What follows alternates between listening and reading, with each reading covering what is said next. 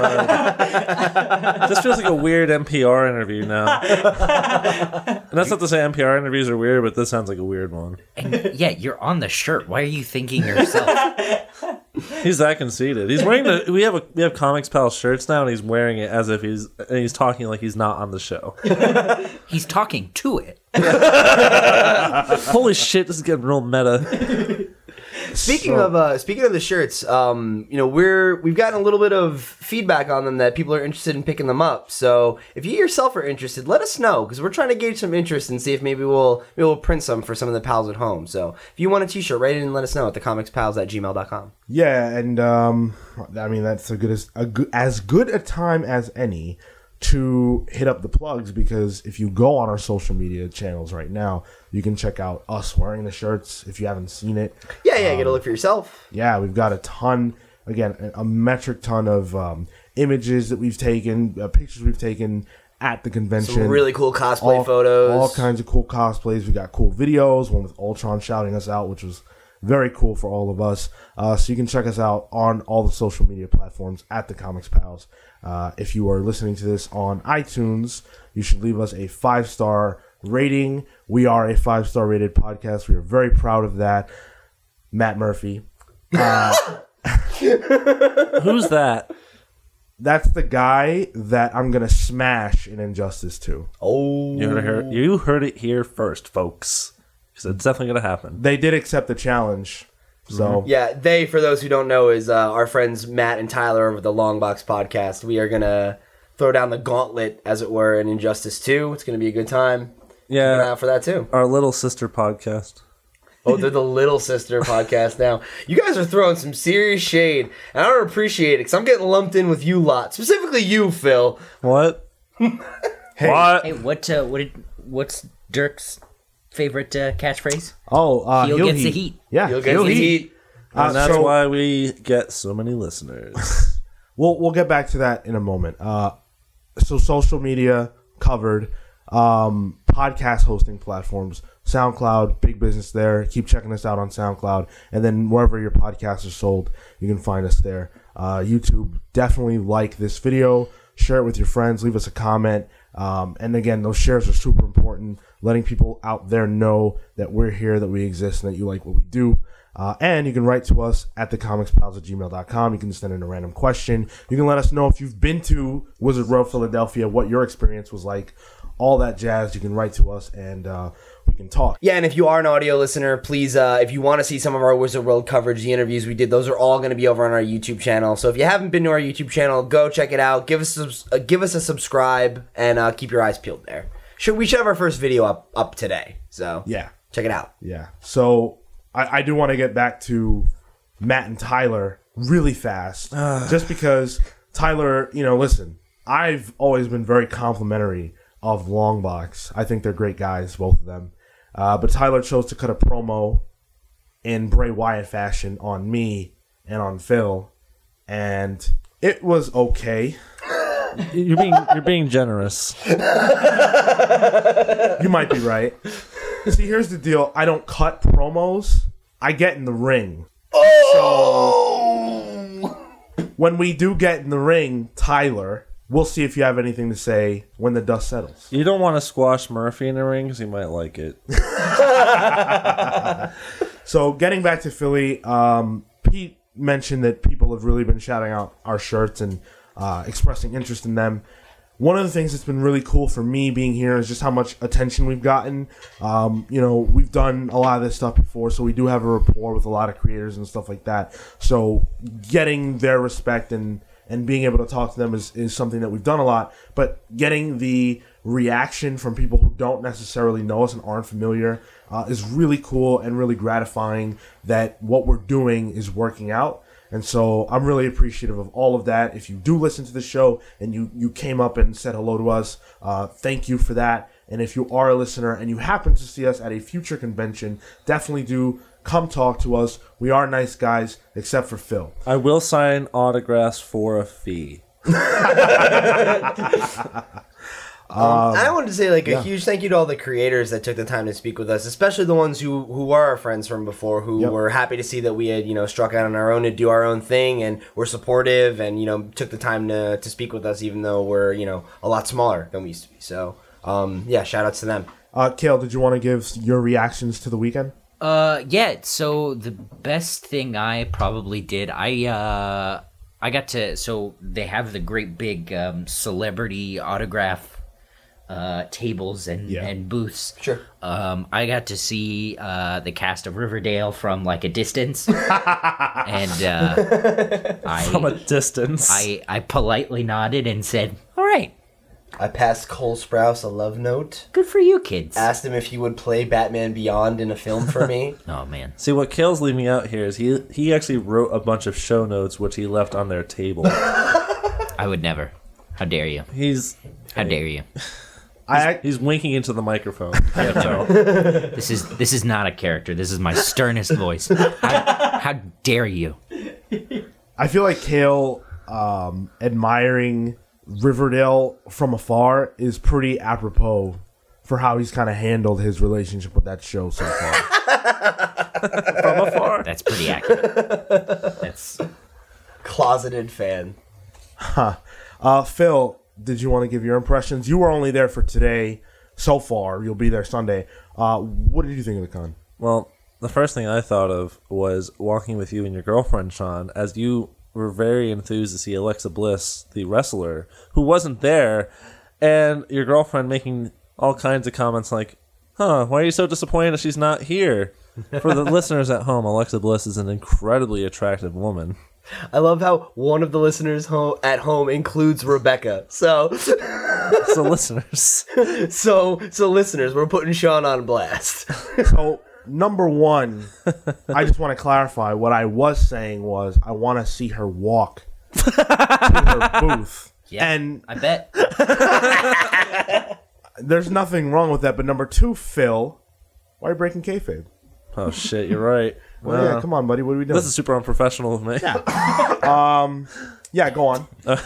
Is he breaking though? He's kind of a heel all around. I suppose. Don't expose the business. You're right. Don't worry, listeners. My face turn is coming. That's the last I lift the curtain. Anyway, got the interview Rob Liefeld today, which was very interesting. Congratulations. Good. So yeah, I got to interview Rob Liefeld. He was very accommodating and very friendly. You can check that out, and I think you'll like the interview a lot because I think he provided some really meaningful answers to some of the questions we asked him. And I met Neil Adams today. He wasn't interested in doing an interview, but he was very friendly, and I bought the Absolute edition of Green Lantern Green Arrow. We talked about the Jerry Siegel and Joe Shuster incident, that Neil Adams played a very large role in helping them get their creative rights in the 1960s, early 70s or whatever, when they were living as paupers. And that was a cool experience. And of course, the downside of today was when I saw my ex-girlfriend. If you guys want to go on Instagram, we've got a little video. We ran into her. It was very awkward. She has a new boyfriend. Go check it out for yourself. You'll get a first-hand look at what happened. They're doing, what I've noticed is they're doing those, like, lightsaber fencing. I'm really surprised that she can even hold a lightsaber. She doesn't really have very big arms or hands. That is a knock. That is a diss. I'm coming at you. You and your massive jaws. You're a dinosaur. All right, so we're just going right on the nose for this one anymore. She's a T-Rex. All right. Thank you for that. How about you? Yeah, I mean, it was a great time. Again, it's always great to get to reach out to the creators and have conversations with them and stuff. We got a lot of support, as Pete was saying, and that's really cool. We got to hang out with a friend of the show, Dirk Manning, which was really cool. Went to one of his panels. Tell us about that a little bit, the Dirk Manning interview. Sure. It was, I mean, every time I interview Dirk, it's always very special. We've built a very good relationship outside of business, and so he's always very accommodating of me whenever we sit down to talk. And he's a very energetic and animated guy. If you know who he is, if you've seen interviews before of his, you'll know that he's very out there, and he loves wrestling, and so he always puts on a great show, and he and I always get along really great, and things are always fun when we do it. So I had a lot of fun with him. Definitely check that out. That one's probably up. I think we're putting that one up first, so that one should be up right now on our YouTube channel. Go check it out. Yeah, so you guys will get a real kick out of that, I think. And beyond that, it's just been fun, man. It's just been fun, and I can't wait to do more of these. Yeah. What did you guys pick up at the con? I haven't bought too much. I picked up the new volume of one of Dirk's books, Tales of Mr. Ree, which is my favorite of his. And then I also got his book, Right or Wrong. Right or Wrong, which is something I've been meaning to pick up for a while. And then that's pretty much it, I think. Like, I really haven't gotten too much. I'm kind of saving that for tomorrow, because tomorrow's Sunday. We're wrapping up with a couple interviews, and then going to take some downtime to, kind of just run around and shop. So I'll probably do a little bit more of that tomorrow. Oh, you know what else? I got a really cool. I got this really awesome shirt. There was this PlayStation event. I think it was last year. And they had this like it's silver like chrome kind of Sony logo and like it says PlayStation in Japanese. And I've wanted it since the event, but it was like only an import, and I'm not gonna import a shirt from Japan. But there's a vendor whose whole thing is doing that, so got it for $20. Pretty sweet. Awesome. And if you want to see more of the stuff that we've picked up, a lot of us haven't really had the chance to shop too much, and we're going to do that tomorrow, which is Sunday. If you do want to see a lot of our swag and the stuff that we pick up, you can check that out on Instagram and Twitter. It'll all be posted, so you can go and find that. I was going to say, Marco, I think, definitely got the coolest stuff of the weekend. He got a lot of Swamp Thing swag. We got into this whole argument with, well, not argument, but this whole discussion with Dan Doherty.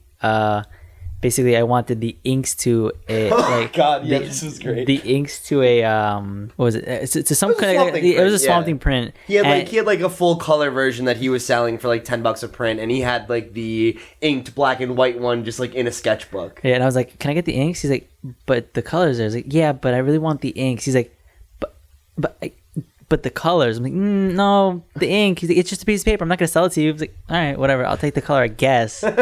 He's like, I can't in good conscience just sell you a piece of printer paper. I'll be putting that up on social media so you guys can check it out. Cool. Phil, I believe you had a question for us. Yeah, actually. Oh, so I mean, I guess that means it's time for the random question of the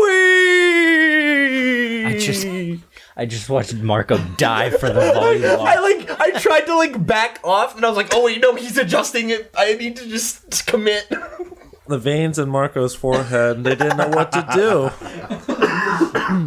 Since this is such a meaty episode, the question I thought of is simple, and we haven't even said it on the show, even though this is 32 episodes in. Who's everyone's favorite artist? We've never talked about this. I've said it multiple times, but I'll get out of the way. Mine's Ryan Otley. I'll actually fucking kill you, Marco. I ran across the con to choke him earlier because he made a joke about Invincible. You don't speak ill of Ryan motherfucking Otley, all right? Why is Ryan Otley your favorite? Ryan Otley is my favorite artist in the business because there's just something about his style, man. It speaks very much to my sensibilities of I really like artists that go for a style that's a little realistic, but that isn't afraid to be cartoony or like use minimalism, to good effect, And I think particularly what I love is I think he has he's so good at drawing things that are just normal, but like one of the things that is fun about Invincible is when things get dialed up to 11 and they get really intense, and it's so few and far between. And when he does go like the gore and that viscera, that kind of route, like man, does he go down that route. So he has a lot of range, and I've just seen him do so much with Invincible that's been so just like fresh, and I'm really excited to see. As much as I am so upset that Invincible is coming to an end, I'm so excited to see what he's gonna do now that he's not gonna be tied to that book. Nice. How about you, Kale? Is it Darwin Cook? I would say, yeah, it's Darwin Cook and Tim Sale. Sometimes. Okay. I would say Darwin Cook and like the folk similar to him, Bruce Timm. Okay. That like more Silver Age kind of stylistic, like a little angular. Yeah. Jordan Gibson, friend of the show, has a style that's very inspired by Darwin Cook. God, yeah, check out his stuff. Yeah, man. Doc Shaner. Yeah, great pull. Yeah. Cameron Stewart, writer artist. I love his stuff. He and Shaner on Shazam would be like my dream. Oh, that would be perfect. Yeah, book, absolutely. Yeah. What about you, Marky Mark? I really like the horror stuff, but I really like a more painted look. So I always bring him up, Tyler Crook, from Howard County, and if it doesn't go that route, it goes more like the horror noir route. So like Frank Avila, he's always a solid choice. Kelly Jones, Wrightson definitely. So like that more just like dramatic. More like a lot of heavy inks or just like a flurry of color, that kind of thing. Yeah. I have so many. Pick one. What's dumb is that it might be Frank Whiteley, who always works with Morrison. So Is that dumb? I mean, it is because it's so associated with Grant, right. is all. Miller is definitely up there. I really like his paneling and like how stylistic his art is. Miller who? Frank. It's so he Miller Frank. Never heard of him. he's a newbie. He's a newbie. He's a newbie. He's a newie. He's an oldie newie. I really like Declan Shalvey right now. Yeah. He's really good from that Moon Knight book. How about you, Sean? So for me, showing my inability to move on, Steve McNiven, who illustrated Civil War, I can't get beyond that book, and everything he does, I follow. I really loved him on the Ed Brubaker Captain America run. So for me, Did he do Old Man Logan? yeah. Yeah, he did. So I mean, he's a superstar artist, and then also Alex Ross. Anything he's done Well, has of course. been phenomenal. He barely counts because, of course. And then the only other person I wanted to mention was J.D. Jones. I'm a big he's fan great. of his artwork. Strange Fruit was beautiful. Ex Machina was amazing. So everything he's done has been. We're gonna try and talk to him tomorrow too. Yes, I would love to. Yeah. So Wait, hold on. So everybody else got an honorable mention. I want to give a shout out to Fiona Staples. I didn't get an honorable mention. you gave mentioned three. like 30 people. So I'm gonna honorable Oh, no, mention no, Mike we're moving on. Allred. Yes. Mike Allred is a dope artist. Oh hell yeah! I love Allred, dude. All right. This is great. Let's So talk other about artists. let's talk about getting Phil off the show. No, let's talk about Wonder Woman. It is Wonder Woman Day, right?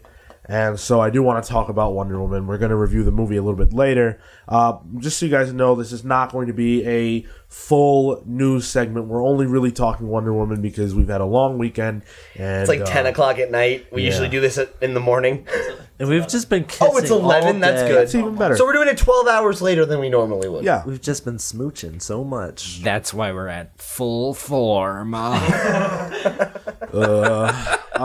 This isn't even my final form yet. So Poor Sean. Wonder Woman has been out for 2 days in the United States officially, and they've already talked about a sequel. So this is coming from the Hollywood Reporter. Allegedly, the next Wonder Woman film, Wonder Woman 2, will actually be set in modern times.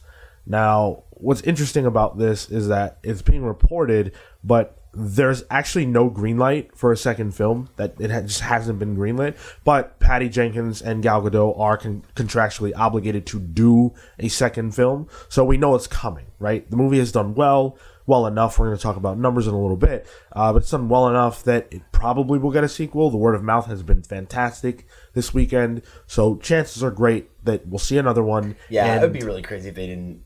Yeah, with how much money it's already made, I feel like we got another sequel coming. Yeah, and so it'll probably be set in modern times. Do you guys think it should be set in modern times, or would you prefer another period piece?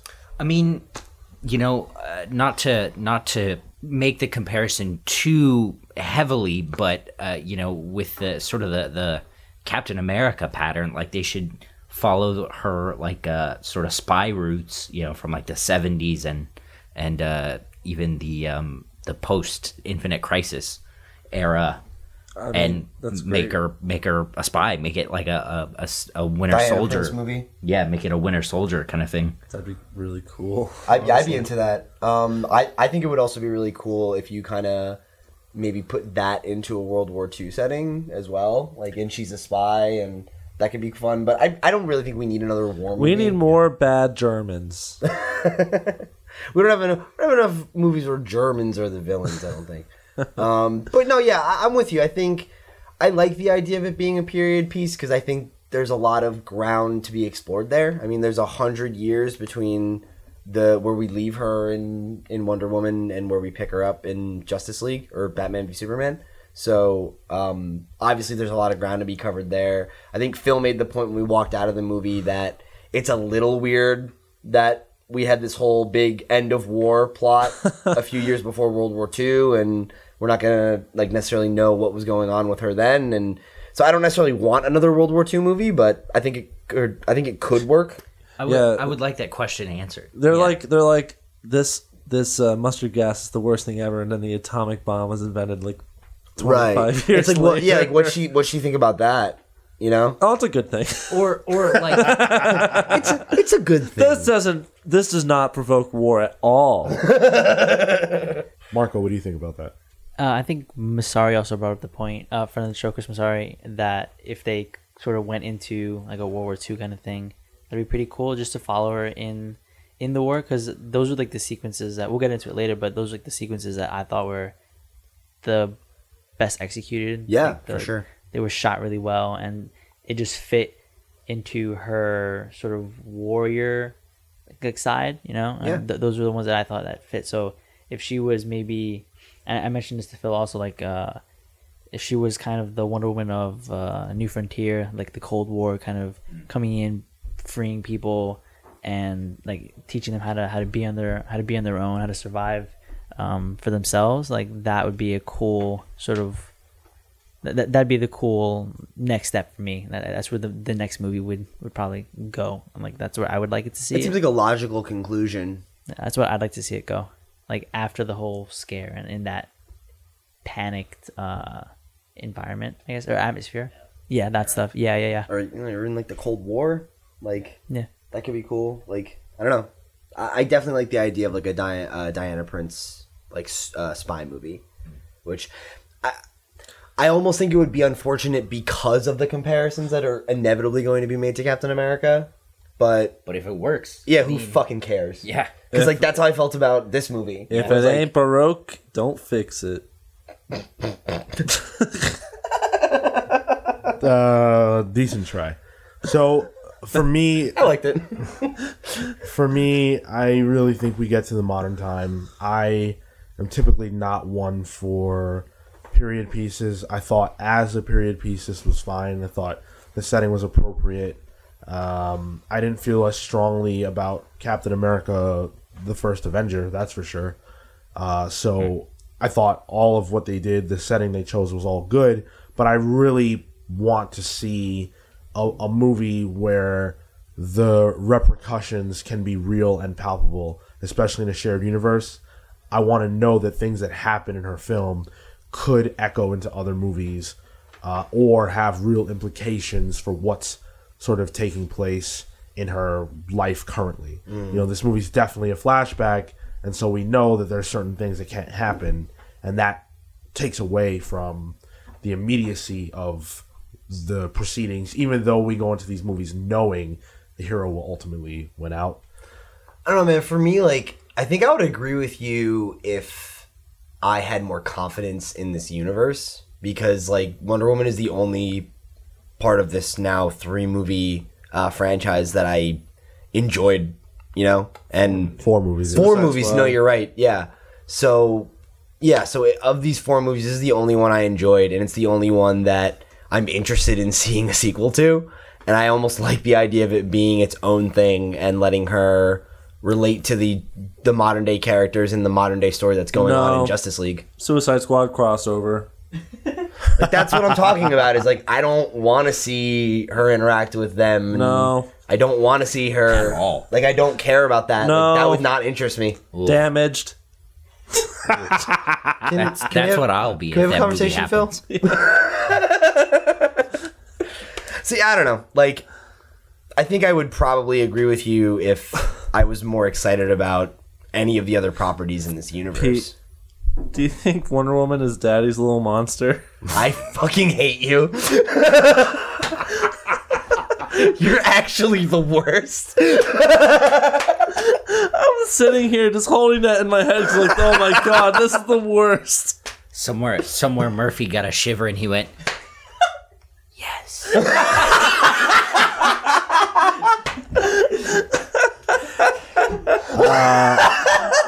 Man, Matt Murphy is getting a lot of play on this episode.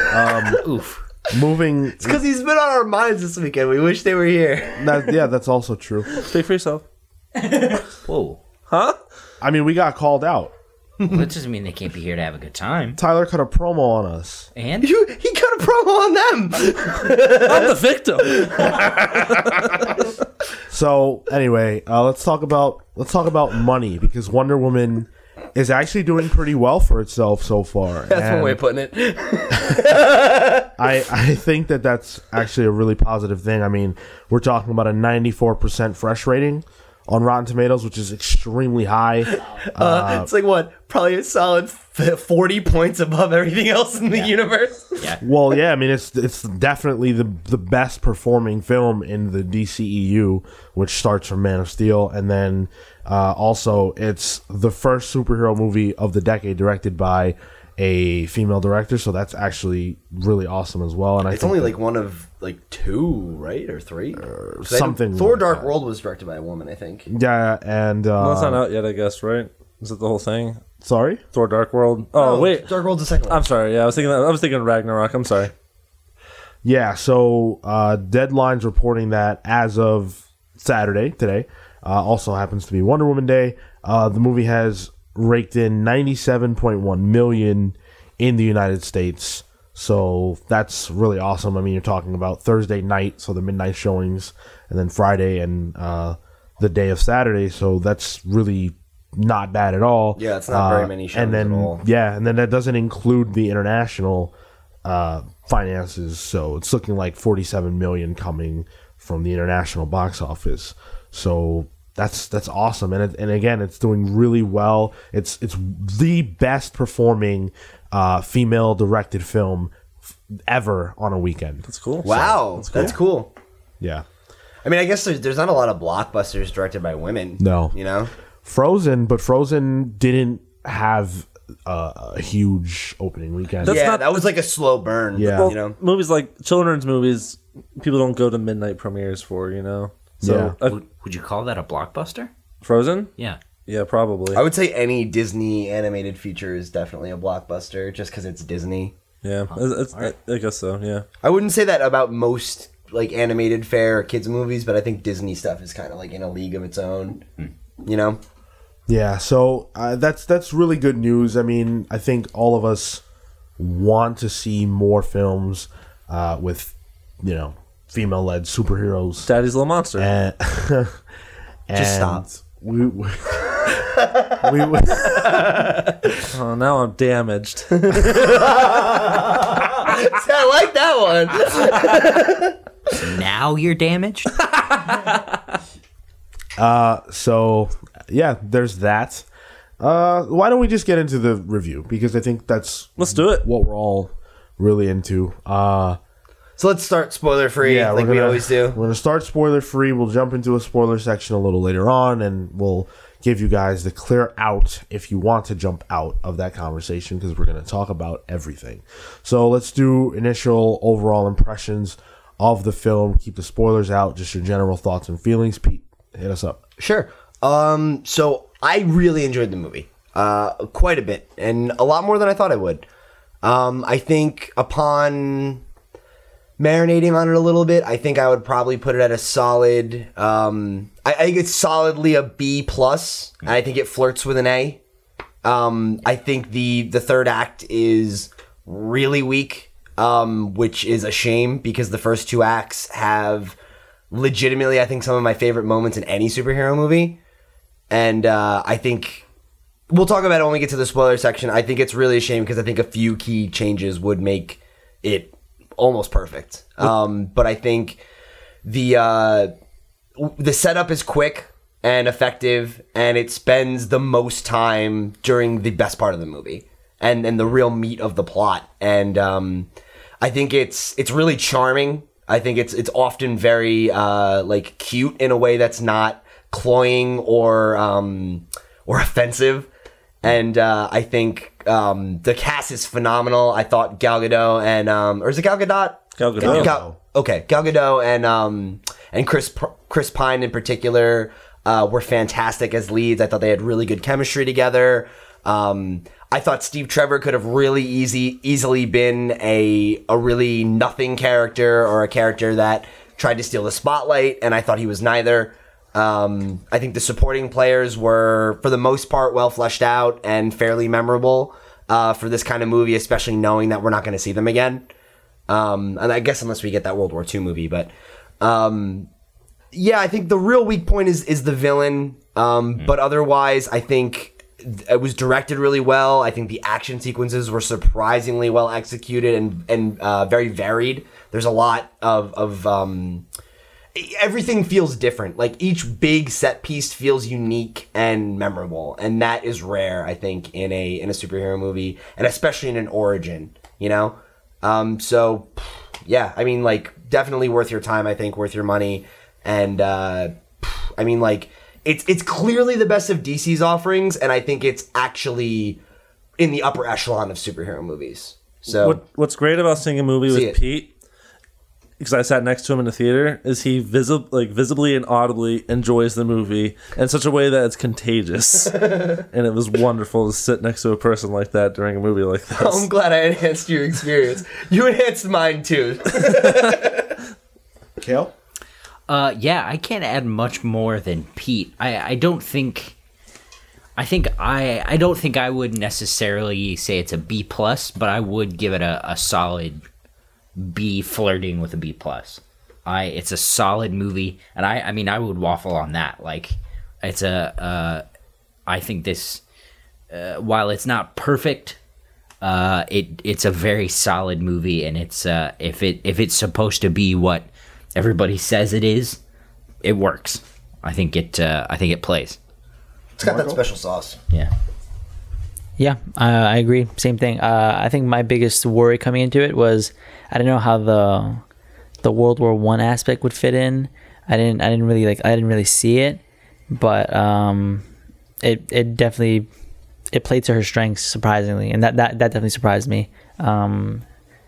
So yeah, I give it like a solid B. You know what? That's good. Hot take. How'd you feel about it, Sean? So I Phil, do you want to expand or? Oh, okay. Really? That's it? All right, fine. I think Don't coddle him, boys. He'll get his chance.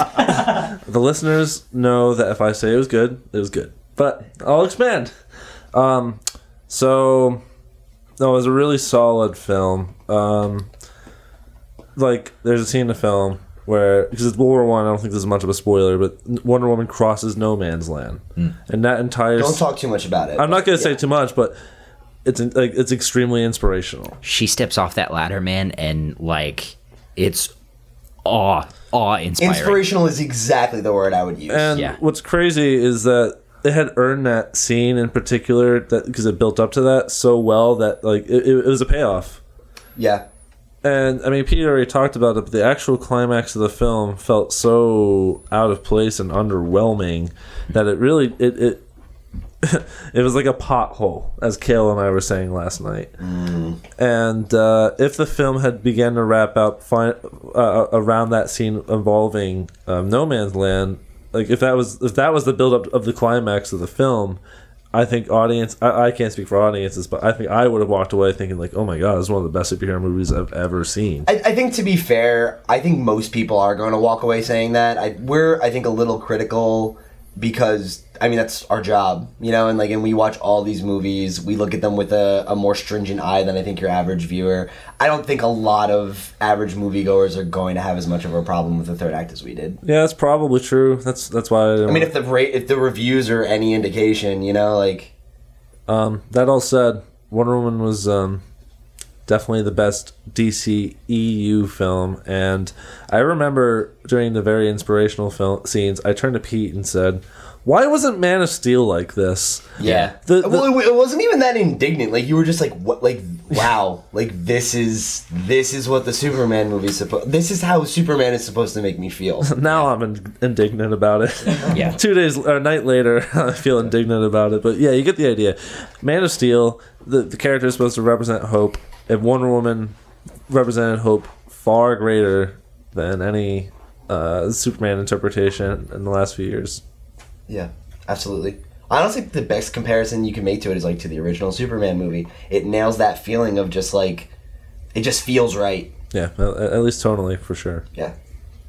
So, I don't think I enjoyed it as much as everyone else did. It's all right. I thought it was all right. Yeah. I think it's ambitious, and I think it's ambitious in ways that it really should be, because it has the opportunity to be different, just based on the fact that it is Wonder Woman, and we've not seen this before. So that's something to, and I think it achieves quite a few of its goals, especially in the way that Wonder Woman is presented. It sucks that this is a thing, but it is. She's presented as a hero like any other. There's not anything special or different or wrong with her that is the way it is because she's a woman. She's a character who you can believe in, that will fight for you, that's heroic, because that's just who she is. And I thought that was really cool. I thought the supporting cast was solid. Steve Trevor, I think Chris Pine did a really good job with what he was given. There's a fine line, I think, that they could have been crossed that would have put him over the top in terms of being maybe too overbearing, and they definitely didn't go down that road. He very much was a supporting character. It sucks that all of us have to go into the movie thinking, oh, well, are they going to put him in the forefront too much? Because typically men, especially men that are leading men in Hollywood, are never the supporting character. Yeah, that's a valid point. Yeah, totally. But of course, kudos to the creative team for not going down that road. Well, and to be fair, I mean, like, it's probably something to be said, the fact that it was directed by a woman. Sure. I think we one of the things Marco commented on too was he was really happy that there weren't any gratuitous shots of her, or like anything that was like very clearly this kind of like male gaze angle kind of thing. Yeah. And like all those things were things I think would have really felt tone deaf, and it doesn't make any of those mistakes. Fortunately, we did get a lot of Steve Trevor dick and ball scenes. Unfortunately, not enough. Gratuitous. You guys are weird. Damaged. You tell me you don't want to see Chris Pine's balls? Nope. Damaged.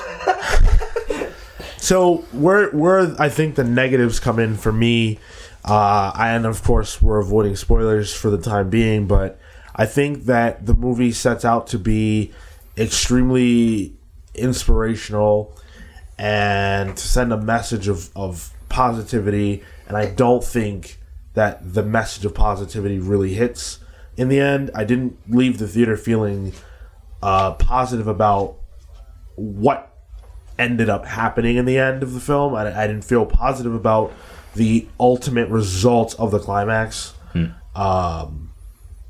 I got everything you guys are talking about in terms of the No Man's Land scene. I thought that was great. All that was cool. I love the underlying theme of sort of what Ares, the villain, represented, of like this endless war and all that stuff. I thought was well done, and Wonder Woman representing the counterpoint to that was all good, but I don't think that by the end... Might as well just go into spoilers. Well, hold on. I mean, I haven't said anything... Yeah, he hasn't spoiled anything yet. Well, Well, let him finish his point, and then we'll wrap.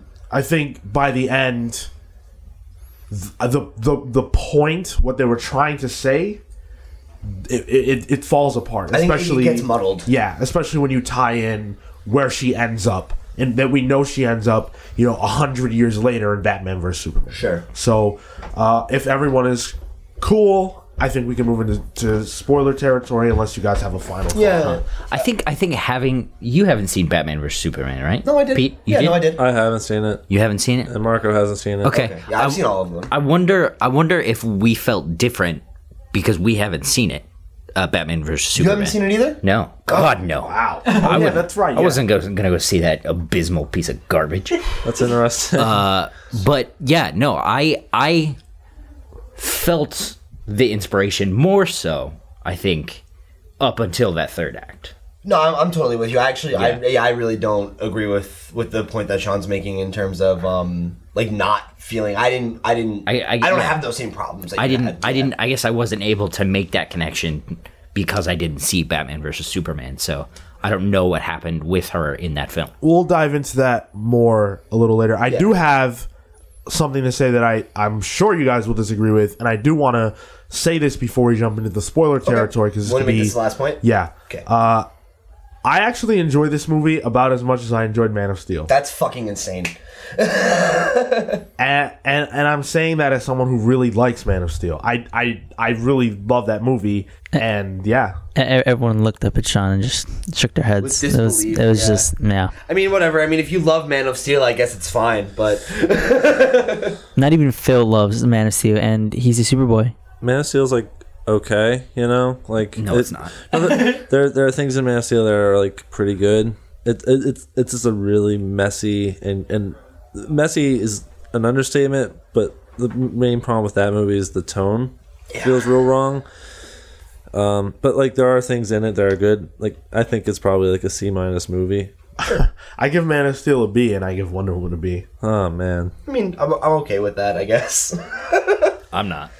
All right. We can, yeah. All right, so we're yeah. going to move into the spoiler section of the conversation. So if you guys haven't seen the movie yet, you want to tag out, come back later if you want to hear our thoughts, full spoilers. But if not, if you're on YouTube, please like it, share it with a friend, subscribe to the channel if you haven't already. You know, if you're on any of your audio podcasts or any of the audio services, you do the same kind of thing, and we'll see you next week. This is the part where Pete hosts the show. So we're in the spoiler territory now. So let's just dive into it. I want to talk about a particular scene early on in the movie, particularly where Steve Trevor kind of lands on the island and they're having that first sort of set piece. The fight with the Germans. The fight with the Germans. Yeah.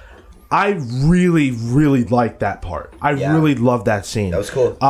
First of all, seeing women, right, and only women, beating the shit out of German not Nazi, but German soldiers was very cool. Yeah. Very, very cool.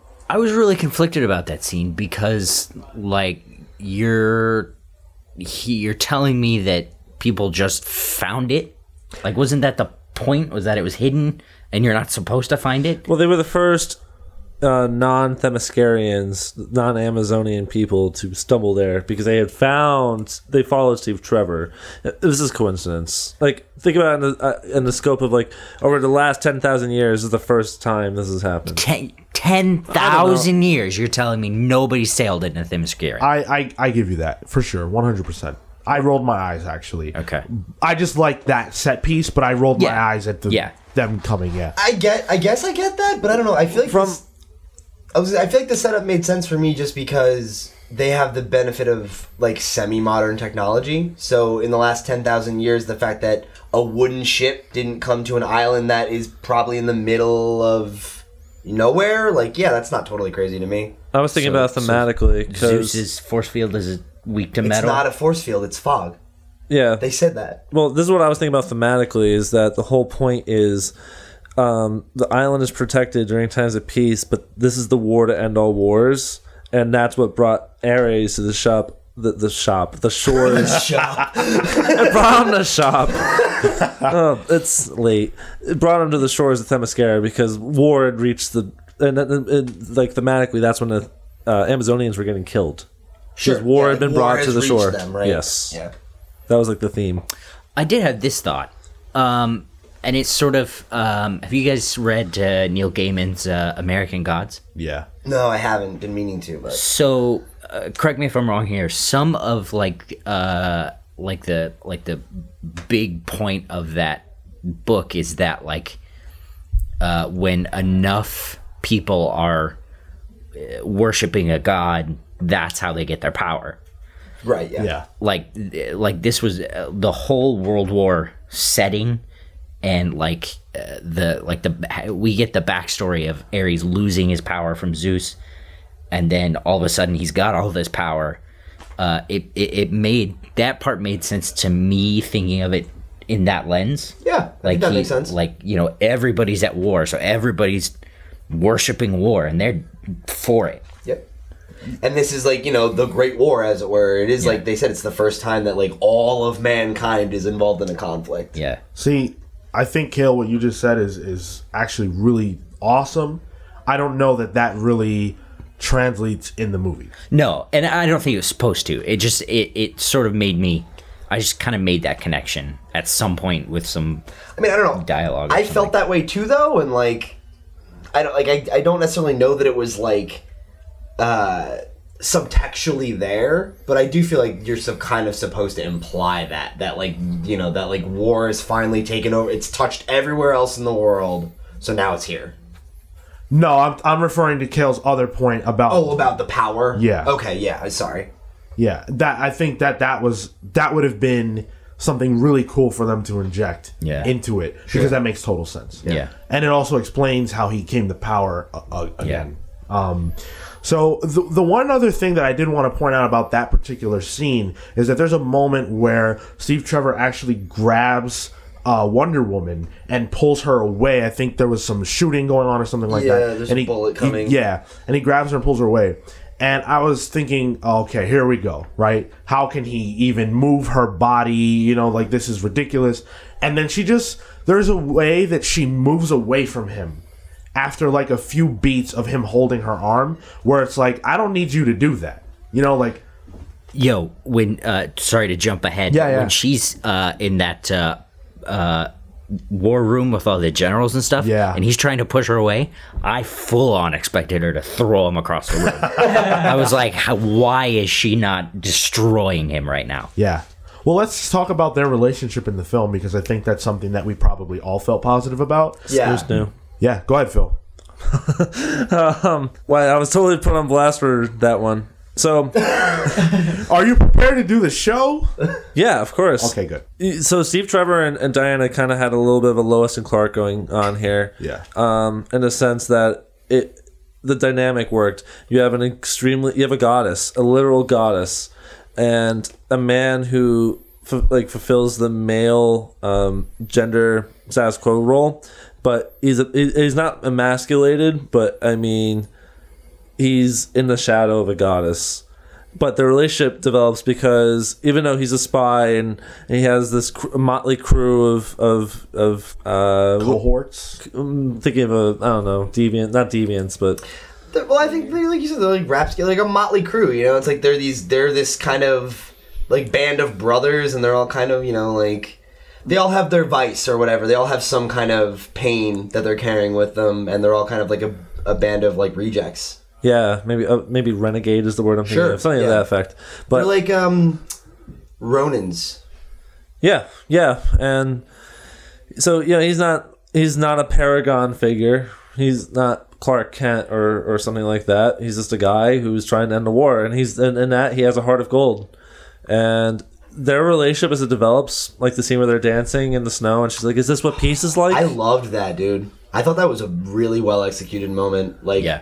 And like I'll be the first to say I'm a sucker for romance, but like I bought it. You know, like it didn't feel like a movie romance. Like it felt like they had a natural relationship that grew because they admired one another. And their romance wasn't bludgeoned over. You weren't bludgeoned with it. Like there wasn't a gratuitous And makeout. it wasn't a dominant part of the movie at all. No, and so in the end, when Steve Trevor is speaking to the shell shocked Diana, and he says, "I love you," it feels earned. Absolutely. And I think one of the things that's interesting that you said is like I actually think part of the reason that the relationship I thought was so well served is because Steve was a supporting character and not a plot device, like many many female love interests are, because they're not generally physical characters. Yeah. You know, like Steve is a soldier, Steve is a spy, Steve is like a partner to her in this. So I think them like having that dynamic feels natural and it feels earned, and like you care about Steve because he's a major player, not because she cares about him. Yeah. I want to go back to what you said about when Steve tells her, "I love you." Yeah. That feels especially earned because we have to go back and watch that scene again. And that I think that played really well. Yeah, that was really good. Yeah. Because she's shell shocked because she's been through this huge explosion. Should her bell rung? We as it legitimately as it can't. were. She can't hear. She can't. And I like it that we also can't hear. Yeah. So, like, it's one thing if she doesn't hear it and we do, but it's the fact that we're being placed in the same position that she is right now, Yeah, absolutely. We're being, like, we're being taken through it. We're not just being like, we're being shown. We're not being told. And like I remember in that moment, like I was reading his lips because I was like, "What are you saying? Yeah, what are you same, saying?" same. Like It's not just that. Marcus says he's being they're showing, not telling. The way they show it the first time is him giving his father's watch to her, Right. And you know what that represents. Yeah. Yeah, it was symbolic. It was he was going back to that their first Interaction. intimate interaction. Yeah. And the second time you hear it, and Yeah, that it was was so good. well done. And yeah, we go through that with her, and like when she feels that, that's when she sets off. That's when she becomes a Super Saiyan. Yeah. Another thing I wanted to comment on too. You said something that really worked for you is that like Steve is able to be a kind of classic Hollywood action hero, despite the fact that he's playing second fiddle to a woman, but he doesn't feel emasculated. And I think that is huge in why her dynamic with these other characters work so well, because I don't think that the movie tries to ignore the realities of that time period and that people would be skeptical about a woman, but they immediately come to accept her because it's like she's a god, it's like she's this force to be reckoned with, and it's like, I'm not going to project bullshit onto her. And I think him specifically, I loved how we kind of got that moment with the two of them on the boat, and he is kind of espousing this like very old fashioned, kind of like Man-woman dynamic. yeah, right. And I like that he quickly realizes that it's like, well, that's not how it is with her, and he adapts. He doesn't try to push that shit on her or be like, oh, well, it's not right for you because you're a woman or whatever. It's like, and it doesn't feel like they're trying to do that. It just feels like that's his character, and it works, I was thinking about like the Lois and Clark dynamic, where the typical male woman thing in like a classic trope is the woman is subservient to the man or whatever. But Lois is a character; she's like she's a firecracker and Yeah. she's not subservient at all. And like Steve Trevor, even though he's in the shadow of Wonder Woman, he's neither of these iconic characters' love interest fall into a stereotypical trope in a classical sense. They don't feel like a number two. They feel like an equal. Yeah. Yeah. Well, what really serves that is that Steve Trevor has his own arc. He's doing something actively before they meet. The reason they meet is because he's on his own mission. And they both end up having the same goals because they both want to end the war. And so it's chance that they meet, but then they have this similar goal. And I think that the ways in which they approach reaching that goal are what make them both unique and interesting. I think it's just because they're both like good intentioned people, and that's like the message of the movie. Yeah. It's Yeah. like, It's not about deserve. right. It's about what you believe. Yeah, definitely. Yeah, and I think that with Steve Trevor, you had a character. First of all, you had an actor in Chris Pine who you can't underserve, right? And so it sort of forces the writers to find a way to make his character meaningful and not make him the traditional second fiddle that character may have been were this a Superman movie. Yeah. Yeah. So we had to get a good Steve Trevor out of this one, I think. Just as a result of that. What was really interesting to me was how the creative team sort of had the characters mirror each other. The movie begins with Wonder Woman's sort of origin as a child and being rebellious, and she lies to her mother. She lies to her mother and says, I'm not gonna train. I'm not gonna leave with this man. When her and Steve Trevor are eventually gonna go to the new world, or to the new world, To the man's to world. the man's world, and try to fight this war, and they lie to get away, right? And then later on, they do get caught, but they lie. Later on, Steve Trevor does the exact same thing. He lies to his superiors, saying, I'm not going to try to stop this by myself. I'm not going to run away with this woman. And she confronts him about it, and he was like, I was lying. I love that scene where like he's trying to like push her out and she's just yelling and he's like we're going, okay? Like, Well, yeah, and she even puts the lasso on him. well, he does it. Or, he he puts it on reaches. himself, right. She's like, I don't know, you're not lying. And he's just like, and he's like, we're like, yes, this is what we're doing. We're probably gonna die. It's a terrible plan. Let's talk about the action scenes, because I think that for me, that was also some of the best stuff in this film. And they were some of the worst. largely successful. And some of the worst. Yeah. I mean, literally the only bad part of the movie is the final confrontation with Ares. There was some sketchy stuff like in the first beach scene, I think. Like for That's me, fair. Yeah, Themyscira, that part, there was a few parts that were a little... like janky in terms of like camera work with. I think they kind of rushed that a little bit. Yeah. And I honestly would have been so happy if they just didn't have that whole final confrontation and we got another like 10 minutes on Themyscira. That would have been way better. Speaking of Themyscira, the scene where they, and it kind of ties to the action too, the flashback sequences where they kind of made it very Greek pottery-ish, where it's like how Zeus banned Ares, and you find the exposition. Yeah, the storybook thing. Yeah. Not a pottery look, but more like a painting. Yeah. I love that, yeah. We've referenced the No Man's Land scene a number of times. Unquestionable high point of the movie in my mind. Yeah. Actually, every sequence around it too. Like when she goes to the village beats afterward. before it. Yeah, right. But even the beats before that are some of the best. And then there's the assault on the village, and then the scene with her and Steve. Pete lost his shit when she broke the church down. Oh my god, yeah. Where that moment where Steve, he's like, follow me, and when we get this, pick it up, and then he just goes, shield. And it was just like, I was like, oh shit. Oh my god, yeah. It was just so like, I don't know, man. It just had that bombast that I'm looking for, you know? Like, it was, like, I feel like there's no moment like that in Man of Steel. Like, there's no, like, you know, there isn't that, like, and I feel like BVS, like, tried to do it a little bit, and there was a couple of moments that landed like that. But I don't know. It did such a good job of being serious and heartfelt, but also letting us have some fucking fun with this character. And what it also didn't do in that scene was when she knocked it down, it wasn't destruction porn. Oh, yeah. Right, yeah, it wasn't an explosion. Which is what, Man of Steel really suffered from. Yeah. Yeah, no, it's just, I don't know, it's just cool. It's just a great moment. Yeah. So we all agree the No Man's Land scene was awesome. I think a lot of the feedback I've heard coming out of this is that that's probably the best sequence in the film. Sure. I want to talk about Ares and the themes of this film. I am in the minority because I liked Ares.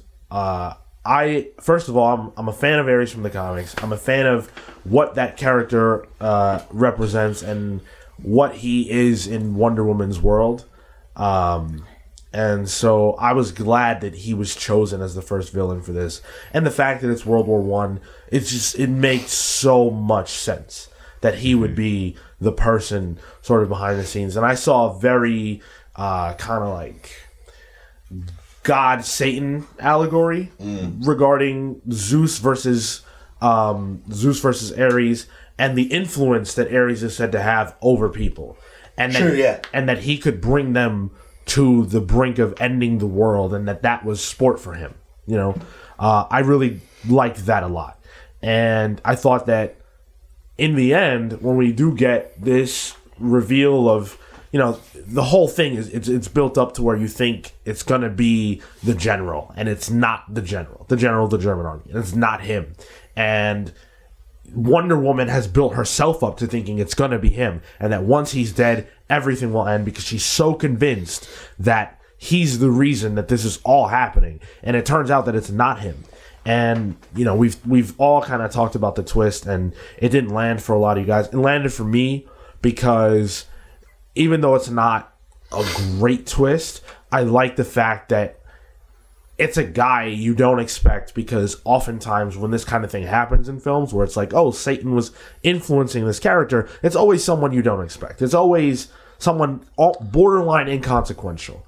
And that just hammers home for me the randomness of anyone can be evil. Anyone can be good or bad. And I think that that's what the movie was really kind of talking about in a lot of senses.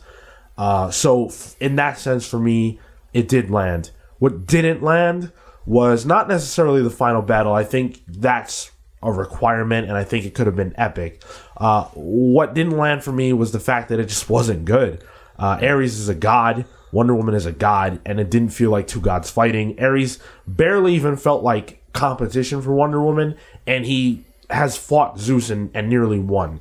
So that really just felt strange to me, and I didn't feel like they were properly represented there.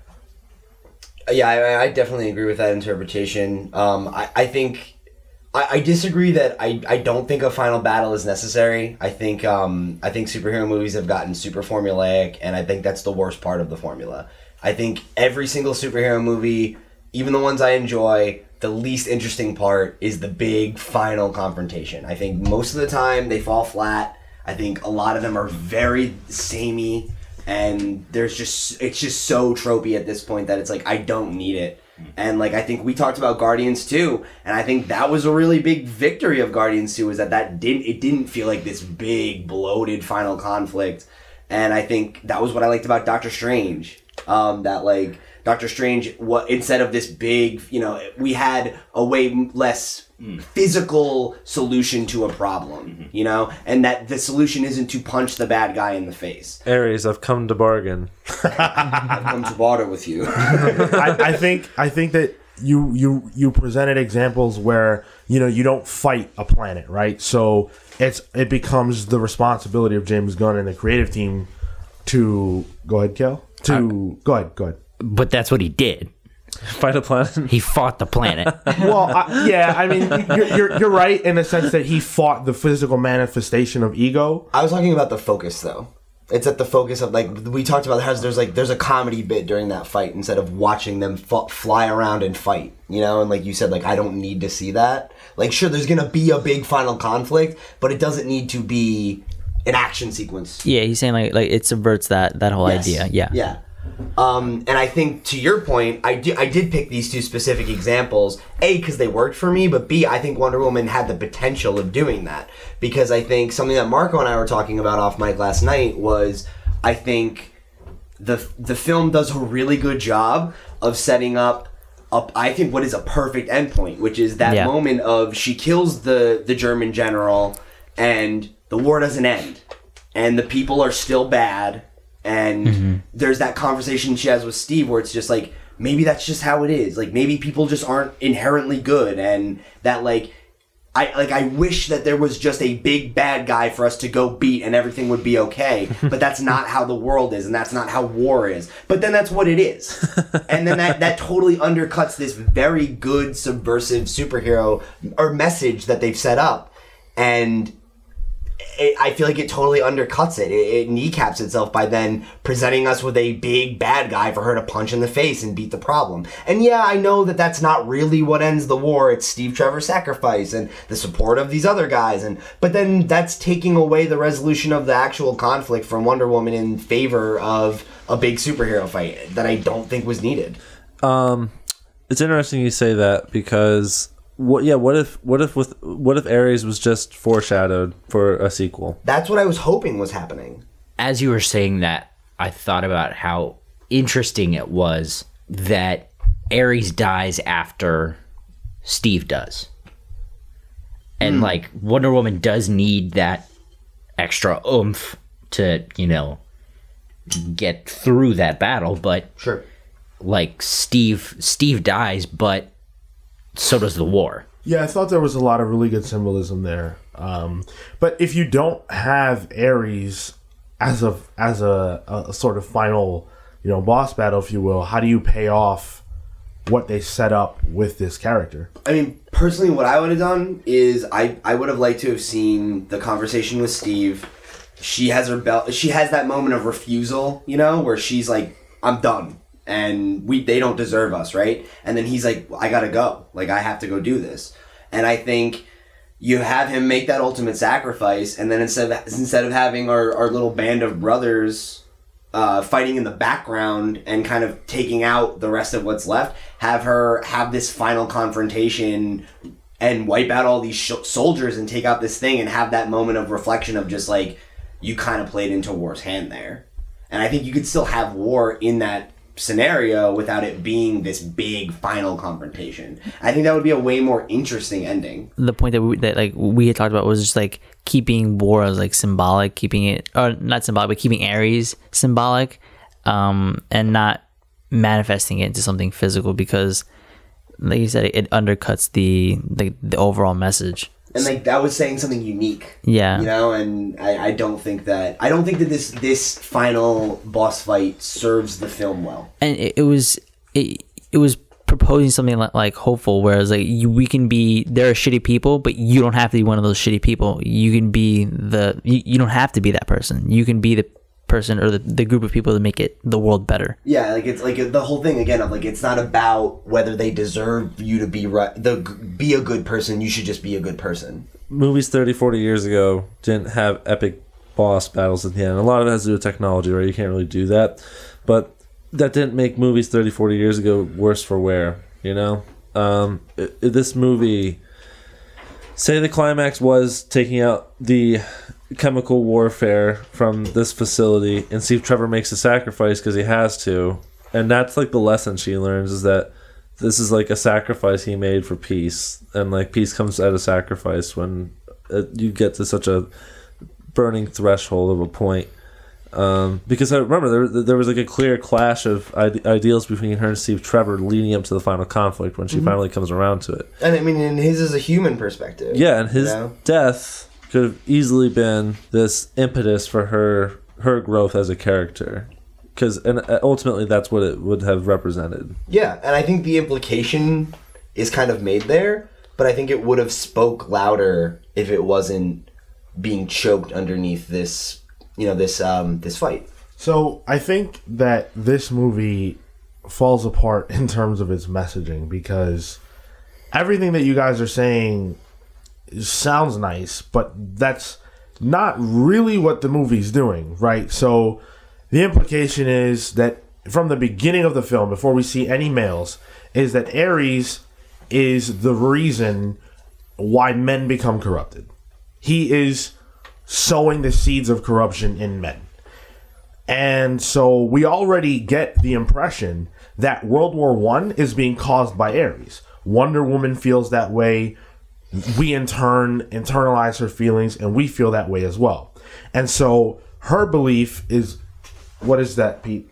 I mean, that is her belief, but I don't think we necessarily internalize that, because the other main character is Steve, and he rejects that. He doesn't believe that's the cause, and he kind of humors and ignores that she thinks that that's what's gonna solve the problem until it's literally staring him in the face. They treat it like a faith thing, where you have a character who has a religious belief, like, oh, the devil is responsible for man's error, and you have a character who's secular, who's saying, well, the devil isn't real. We are all accountable for our own actions. And that's what they were playing kind of leading up to the climax. Okay, so then maybe I should have said that I internalized it, because I think that it's very reasonable that someone would.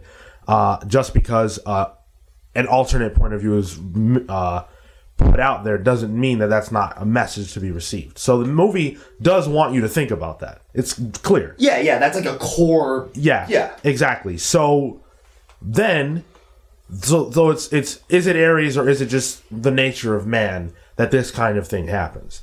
So then we get Ares, and we know that he's real. So now we know that it must be the case that he is causing this, and he has to die in order to stop this whole sort of problem, right? Now, when he does die, I don't think that the war ends, and as Pete mentioned, it also so happens to end coinciding with us seeing Steve commit his sacrifice and everything else. So we don't actually know for sure that Ares' death is the immediate cause of the end of this war. So we don't ever really get that answer. So again, there's that muddled message. But when you incorporate what happens and how we know that she decides that she's done with the world of men and influencing it, which we learn in Batman vs. Superman, the message of, men are good, or men can be good, and humans can live in peace, is totally lost, because she has rejected that concept for 100 years. She doesn't actually believe that. And on top of that, if she truly valued the sacrifice of Steve Trevor and thought that Ares' death would actually be the end of war, she never would have made that choice. So I think that the movie does not answer, address, or even give the viewer anything to chew on by the end, because the questions that you're left with are unsatisfying, not because they're left hanging in a way that's like, think about this after the fact. It's like, we just didn't finish our job. That's what I got out of it.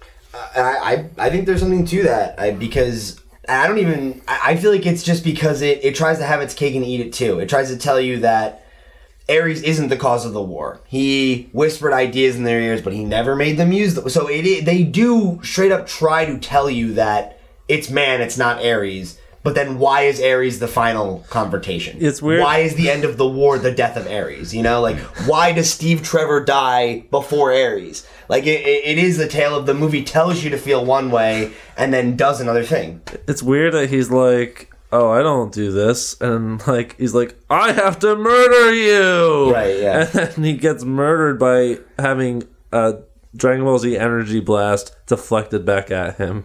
Yeah, pretty much. And I think it goes back to that World War II thing. Like, if Ares dies, why do we have more war? Yeah, right. And hey, right, like, maybe this is an unanswered question of, like, maybe she does leave World War I believing that in the sacrifice and all the shit, but then World War II happens and then she decides that she's going to stop influencing the world event. That's way too much to have to, like, guess, though. No, but that's the point I'm making, right? It's like, that's not...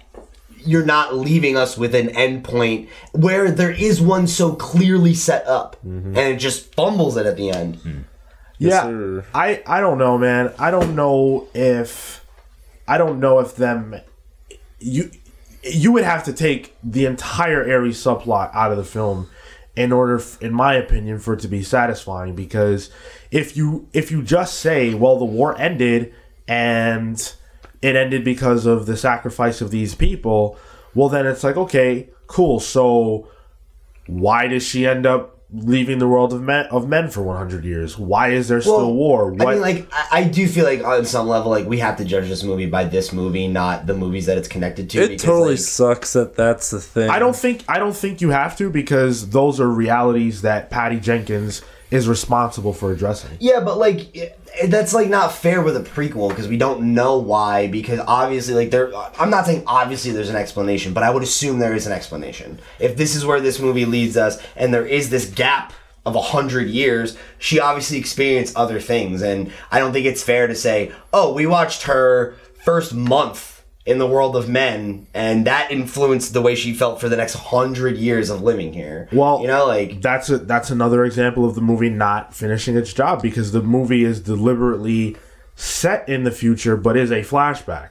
So we know, or set in current time. So they could have easily explained it, but they don't, and it gives you the impression that she's just reflecting on her past. So what's the next movie going to be? Another reflection on her past? She get another picture that just inspires a 2-hour memory? Right. Like, you only get so many opportunities. Yeah. She works in the Louvre. Hang on, guys. She works in the Louvre, and she's taking a 2-hour break to stare at a picture. I don't You ever think done that? I don't think it's wrong to assume that this is the answer, because this is what we've been given. This is what they chose to give us, and it just doesn't feel, at the end of the day, for me, right. And that took away a lot of my enjoyment, because I feel like there was an opportunity to make a truly inspiring film, and that doesn't happen. Part of that is because of the connective tissue to Batman and Superman, but part of that is just because at the end of the day, they did not finish doing their job. Batman vs. Superman tries to ruin another movie. That's the thing is where, like, I'm not gonna criticize Wonder Woman because Batman v Superman sucks and made poor use of Wonder Woman. You know, like, that's, like, not a thing. Like, I think that's, like, not a illegitimate complaint, but it's like, I'm just trying to judge this movie based on this movie. Yeah, you know, I think that's all you can do. Because, like, the movies connected to are patently not good. And, like, obviously, like, the worst parts of it are, like, The things that try to connect to worse movies. yeah, you know, and you're totally right, but that's not a problem for me, because I don't really give a fuck about these other movies. And the three of us, Kale, Marco, and I, we didn't even see it. Why would you? So, unless anyone has any final points they want to bring up, I think this is a perfect time to close out. Anyone? Final thoughts here.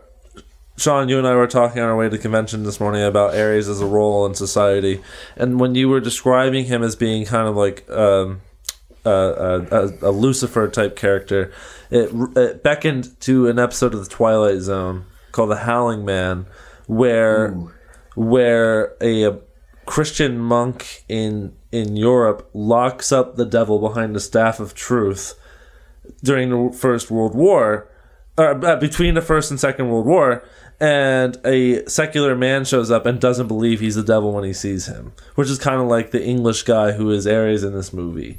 Because when you look at that English guy, you don't think it's Ares because he doesn't look like Ares. He's got the goofy mustache. He helps them. And he helps them. He's talking about the armistice. He had that mustache the whole time. Yes, he did. That stupid mustache was under that stupid helmet. Even in the past, when they show Ares in the past. In the pit when he's just shirtless with this fucking goofy mustache. Just to really drum home the fact that So it's the don't goofy you English tell guy. me. But This guy commits to his facial hair. But the man lets Satan go because he does not believe he's Satan, which provokes the Second World War. And so using Ares as kind of this Lucifer allegory made me think of that episode of The Twilight Zone. That was the thought I wanted to talk about. Yeah. Okay. That's interesting, and now I'm inspired to go see that. Yeah, so I mean, we could talk about this forever. We could talk about supporting characters, Dr. Poison, Etta Candy. A lot of those characters deserve praise, and all that's great. And we just really have other things we need to get to. I think we've had a full conversation about the Wonder Woman film. We're very tired. Yeah, so hopefully you guys have enjoyed it, and definitely do let us know your thoughts. Let us know what you thought of the movie. It's been overall positive. I think most people enjoy it. Even though I was the most critical on this episode, I did enjoy the movie. I do think it's a solid film, and I'm anticipating a sequel. And so, yeah, just let us know what you think. You can hit us up on all the social media platforms, Facebook, Twitter, Instagram, at The Comics Pals. You can let us know your thoughts about this film. Let us know your thoughts about the stuff that we've put out on our social media from Philly. We'd love to hear some feedback on that stuff. Yeah, make sure you check out our interviews. Yeah, absolutely check out our interviews. Leave us a rating, a star rating and a comment on iTunes. We appreciate those sweet 5-star ratings. They're valuable. You can write to us at thecomicspals@gmail.com. And on YouTube, you can like, share, and subscribe to the channel. Those subscribes are really appreciated. All the YouTube interaction is very much appreciated. Those subscribes help us out a ton. We are trying to get to 100 subscribes, so help us out with that if you are a regular listener of the show. And again, do check out those videos that we are posting. They'll be going up all week. It's good quality content. Stay tuned for that. So some plugs, Pete. Cool. Thanks again for joining us here on episode 32 of the Comics Pals. If you guys want to check out some more work from me, please tune in. Oh, no, wait. Actually, we're not going to be on this episode tomorrow, but tune in tomorrow anyway for this episode of the Video Game Pals. It should be a good time. Andy and Thompson are going to be holding down the fort alone, so that should be interesting. And then if you want some more from me, go check out my writing over on CBR.com. I just put out a list this week about 15 times that Wonder Woman has killed. So if you're in a Wonder Woman kind of mood like we are, you can go check it out and help me pay the rent. And then if you want to, connect with me on social media, you want to talk to me about Wonder Woman, ask about Wizard World, any of that kind of stuff, you can hit me up at loud_Pete on both Instagram and Twitter. I'd love to hear from you. Awesome. Kale. You can find my comics on selfie.com/panels publishing. I'm also on Comixology somewhere. Probably type in panels and you'll find it. Maybe search Kale Ward. That helped, probably. You can also find me on Twitter and Instagram at Toto in Tow. That's TOTOINTOW. Phil. You can find me at Cyborg Bebop on all the social media platforms. If you message me, maybe I'll respond. That said, watch the Rob Liefeld video. Maybe I'll respond to you if you comment on it, but watch it anyway. Marco. You can find me on Instagram at WoeIsMarco and on Twitter at WoeIsMarco_. I did 2 interviews with Kathleen Kralowek and Ben Kahn. Go check that out. Awesome. and I'm at Sean Soapbox on Twitter.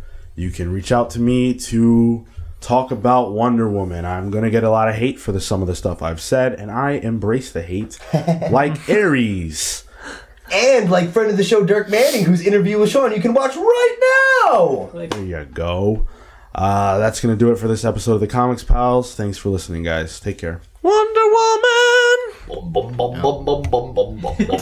You already did it. I don't want to do it. I don't want to do it again. You can't make me. Embrace the hate, Sean. I'm so tired.